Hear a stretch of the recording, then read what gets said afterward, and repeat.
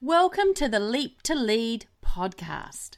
I'm Emily Rogers and I am your host.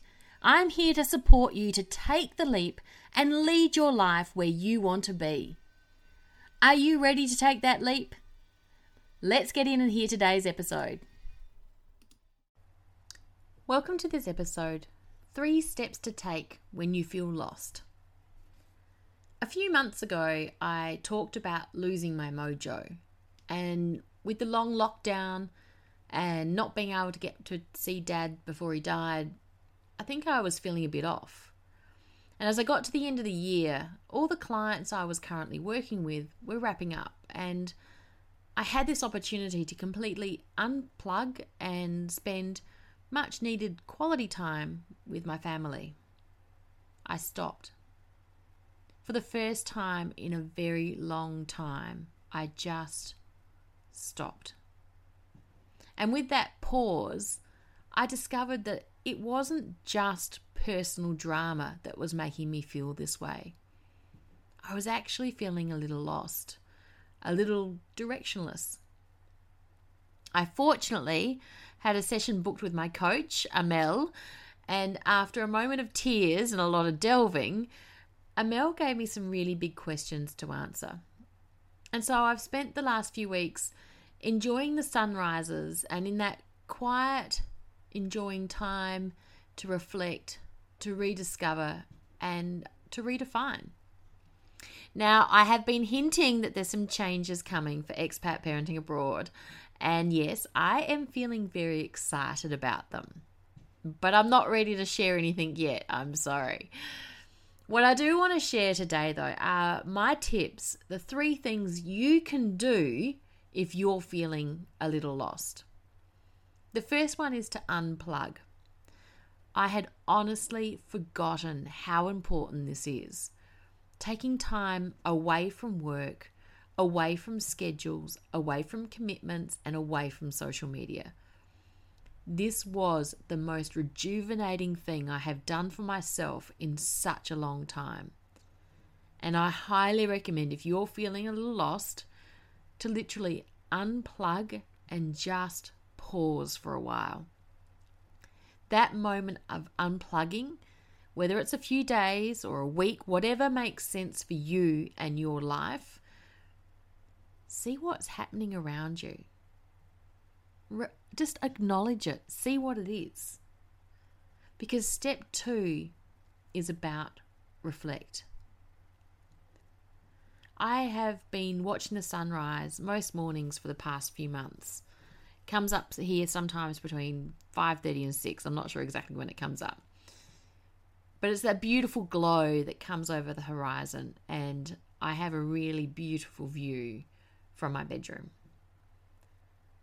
But having the opportunity to take that in without thinking about what I needed to do next, without focusing on what was happening that day, it was so much more powerful for me. Unplugging gave me the opportunity to use these moments of reflection and to truly feel inspired again. And I'm happy to share that some amazing things have really come to me during that time. So when you unplug, step 1, make a deliberate effort to find time and space to reflect, which is step 2.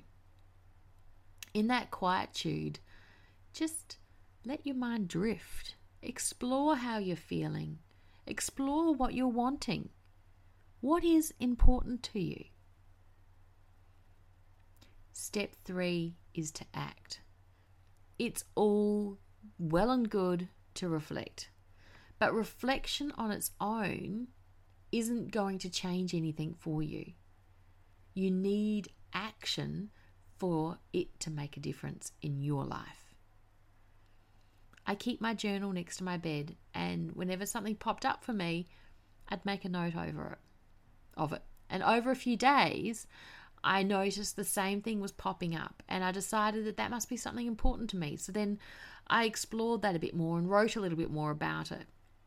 And what I discovered through these few days. It was probably a week that I completely unplugged. But what I discovered was my new direction. I realized it had actually been in front of me all along, but I was too busy to see it.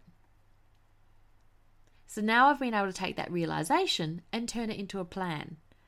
I no longer feel lost, but I feel empowered. And as I've already mentioned, I'm very excited.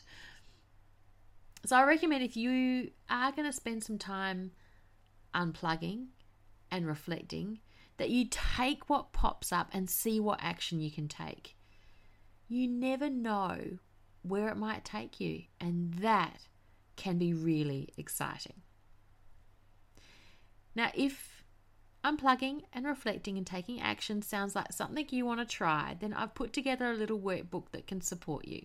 If you go to expatparentingabroad.com/lost, you can download that right now. Or go to the show notes of where you're listening to this and there'll be a link for you.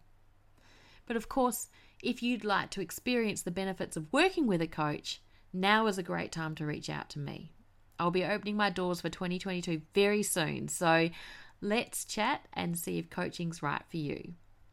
Again, the link is where you're listening to this show, but it's calendly.com/expatparentingabroad/coaching, and you can book a time that suits you. Take care, unplug now, reflect, and take action. I wish you all the best.